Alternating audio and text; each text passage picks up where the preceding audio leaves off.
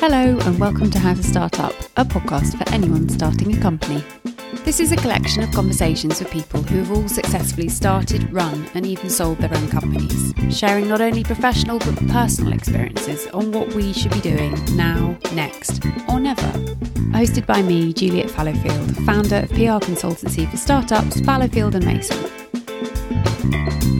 In this episode, we hear from Lisa Song Sutton, who is a successful entrepreneur, real estate investor, former Miss Nevada United States, and former congressional candidate for Nevada's 4th District. She's also been named a global shaper by the World Economic Forum and a top 10 social entrepreneur to watch. Lisa started her business career working in a top Las Vegas law firm, specialising in business litigation. However, it was her entrepreneurial spirit that led her to create companies of her own. Hi Lisa, thank you so much for your time today. It would be great if you could start by giving us some background as to who you are and the companies that you run, and also which you started first.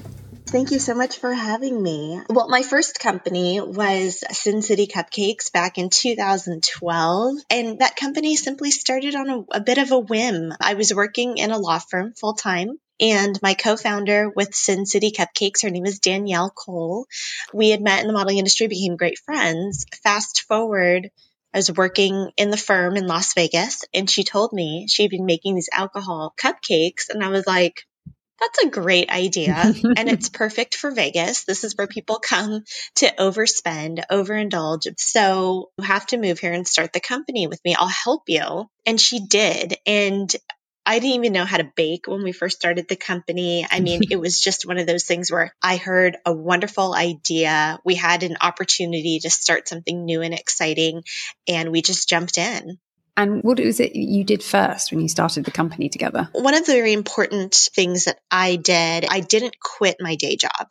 So I think oftentimes you hear people saying, oh, I quit my job and I stuck it to the man and I started my own venture. I think that's a path that people can go down, and it works for some people. My role with the company was to provide that financial support, help provide business infrastructure, help provide processes. And so I kept my day job working at the firm, and then my nights and weekends, what was I doing? I was baking. I was running deliveries. I was helping with catering. In the beginning, you wear all the hats too. And it was a really risk mitigated way for me to start a really fun company. And I did it in a way that was financially safe for me. I felt comfortable doing it, and allowed us to really grow organically instead of making desperate business decisions in the beginning because we were strapped for cash. And was there a piece of advice that you were given when you started that really holds true? There's one piece of advice that actually my parents told me when I was young, and it stuck with me ever since. Hard work beats talent when talent doesn't work hard. And I've always carried that in every venture that I've done. And it's simply the knowledge and confidence that even if you aren't the most experienced, or perhaps you're not innately good at something and you see other people who are just cruising along because it seems like they are, just know that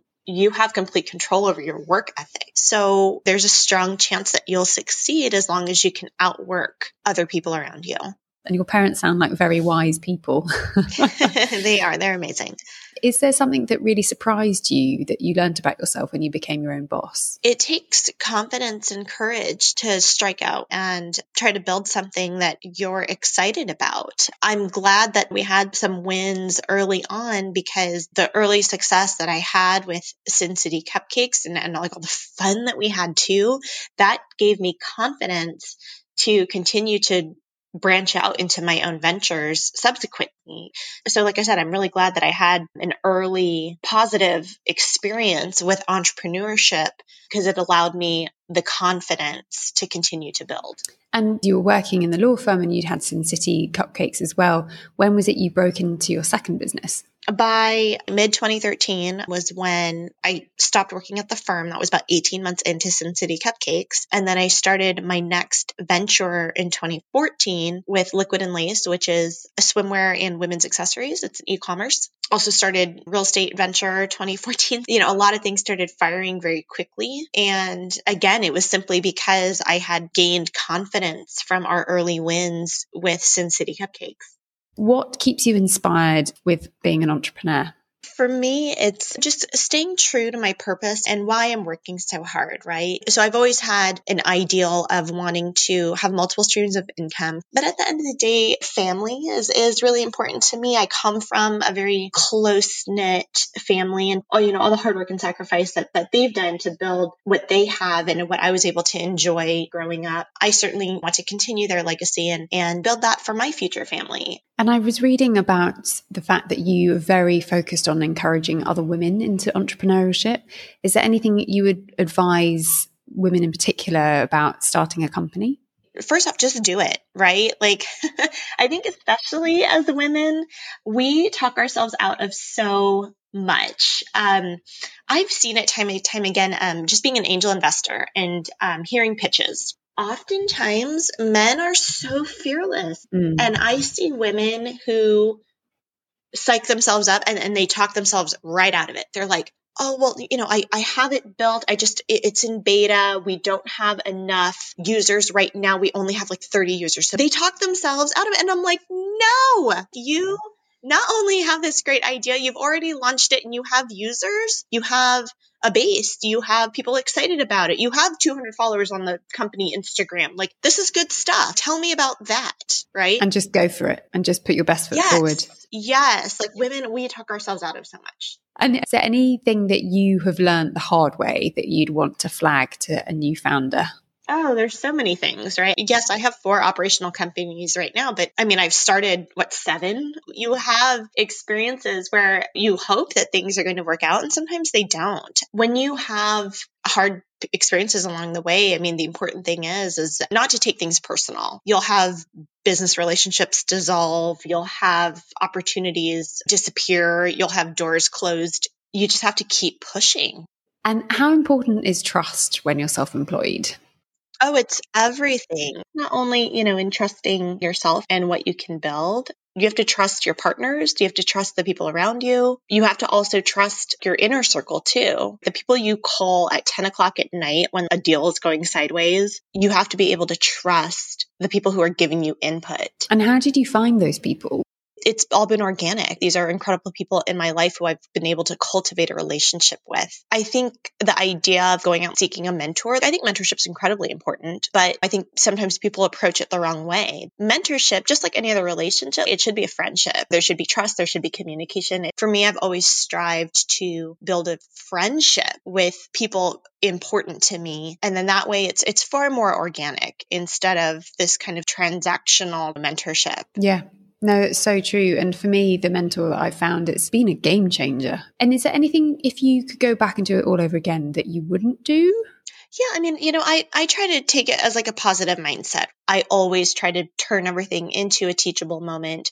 If it was a bad experience, how do I not replicate that again so that I am able to move forward and learn and continue to grow and be better. And not dwell on the negative either, which I think is something that British people are particularly good at. And what do you enjoy the most about being self-employed, given that you're clearly successful in multiple sectors? Is there a real one highlight for you? I just love the flexibility that comes with the lifestyle, right? In the beginning, don't get me wrong, you are going to grind, and expect to grind. Expect to grind for several years. Yeah. It's going to be tough, but I think there's a saying: be willing to work for a few years the way most won't, so that you can live later the way that most don't. And I think it's so true, right? Like you grind at first, but then on the back end, if you've built residual income, if you've built different pathways for revenue to be coming in, and you've built great teams and great systems and all that stuff, then guess what? Then you should be able to scale up and scale out of the company as far as day-to-day operations. So, at Ship Las Vegas, at our shipping stores, I don't have to go in and work the counter 9 to 6 every day that we're open. In contrast to when we first opened. When we first opened, I was in there working the counter all the time. And was it good for you to actually have that hands-on experience? Yes. I think if you own a business, you have a serious responsibility to know every single thing about that business, because guess what? There's going to be a day when one of your key staff members calls in sick, and What, you can't jump in and work the counter at your own retail store? You should know everything about your business and be able to operate it on your own if you had to. And of course, what is it you enjoy the least about being your own boss? When you're your own boss, you have to be incredibly accountable. You have to be accountable to yourself. You have to be accountable to your staff. You have to be accountable to your customers. You have to be accountable to all these different parties. Whereas when you are a W-2 employee, I would argue that you wear less hats. You have a finite job description for one, which is contained. Correct. And you could always point back to that. But when you are self-employed, when you're an entrepreneur, you must have self-discipline and you must have accountability. So if you're already not good at that now, you either better get good at that through the process or make the choice that entrepreneurship is not for you. For sure. And do you have any advice? Because obviously you have multiple different stakeholders across your different businesses. Do you have any advice for managing clients or teams, suppliers? Utilize technology. There's so many great tools that are available. So for scheduling, for example, like with my shipping stores, we use a scheduler called Homebase. It's a great app-based tool that we utilize. It's super easy. It allows employees to check in and check out. They can request time off. For communication, I use Slack for our commercial kitchen as well as our shipping stores. With Slack, you can create kind of different sidebar conversations that are just related to scheduling or related to maintenance. There's so many different ways that you can utilize it. So just utilize the tools that are already available and readily out there because it'll help streamline your business operations. And when it comes to pricing, obviously you've worked again in different product businesses and service businesses. Is there any advice you'd offer somebody about how to tackle their pricing? Pricing, I've found, is going to be dependent on industry. So, something like a retail consumer item, there's different formulas for, if it's food, if it's, swimwear, you take the base cost and your cost all in, to get it packaged and all those things, then your retail price is a multiplier of that. Conversely, in something like real estate, people are paying for service. So when it's service-based, there's a ton of different formulas depending on what you're offering. But I think what's most important is, take a look at what your competition is doing. We did the same thing with Sin City Cupcakes. When we first started the company, we looked at what were high-end bakeries selling in Las Vegas. So take a look at your competition because that's going to be one of your best barometers of how you should price. And then based on where you think you fit into the competition, you should price accordingly. Yeah, it's so important to know your competitive set. And someone once said to me, it's the shark you can't see that bites you. So it's good to have eyes out there. And given that you juggle so many things, how do you find the time? Well, one, severe time management. I certainly am a scheduler. I have to calendar things. I like to start my day early. I'll get up, sometime between 6 and 7, just depending on what I have going on in the day. I've found having the morning to myself, getting up early and, knocking out emails or taking calls or doing things that I want to do. I want to carve out time and make time for it. And so mornings I find are the best for me. And how do you draw boundaries around your working time and working day? Do you also have to schedule your downtime? I do in a way. I find we always make time for things that are important to us, right? And so whether it's even just scheduling time for a phone call or knowing that, hey, I'll be available from 6 p.m. onward, right? And then do it. Exactly. Is there any other golden piece of advice that you'd like to offer somebody starting a company? Just to encourage everyone to reach out to people, right? Like seek help and ask for advice because especially now we're all so connected. You have the potential to access almost anyone because of social media. So get in there and raise your hand and start a conversation and provide value and seek help. I think that's really important. Well, I think that's it, especially during a pandemic. Everybody's at home and everybody's sort of open and a little bit more humbled by it. And if you don't ask, you don't get. I've definitely found that in my own entrepreneurial, very short journey. Wonderful. Thanks, Lisa. Thanks for having me. I'm so reassured to hear from Lisa that managing time is actually possible. She's proof that you can juggle multiple projects, well, businesses no less, and still allow yourself a work-life balance. If you'd like to contact Lisa, you'll find all of her details in the show notes, along with a recap of the advice that she has so kindly shared. Thank you for listening to How to Start Up. I hope these conversations offer you some confidence, encouragement, and reassurance that you're on the right track. If you enjoy this podcast, I'd be so appreciative if you were to rate, review, and subscribe, as it will really help other people starting a company discover it.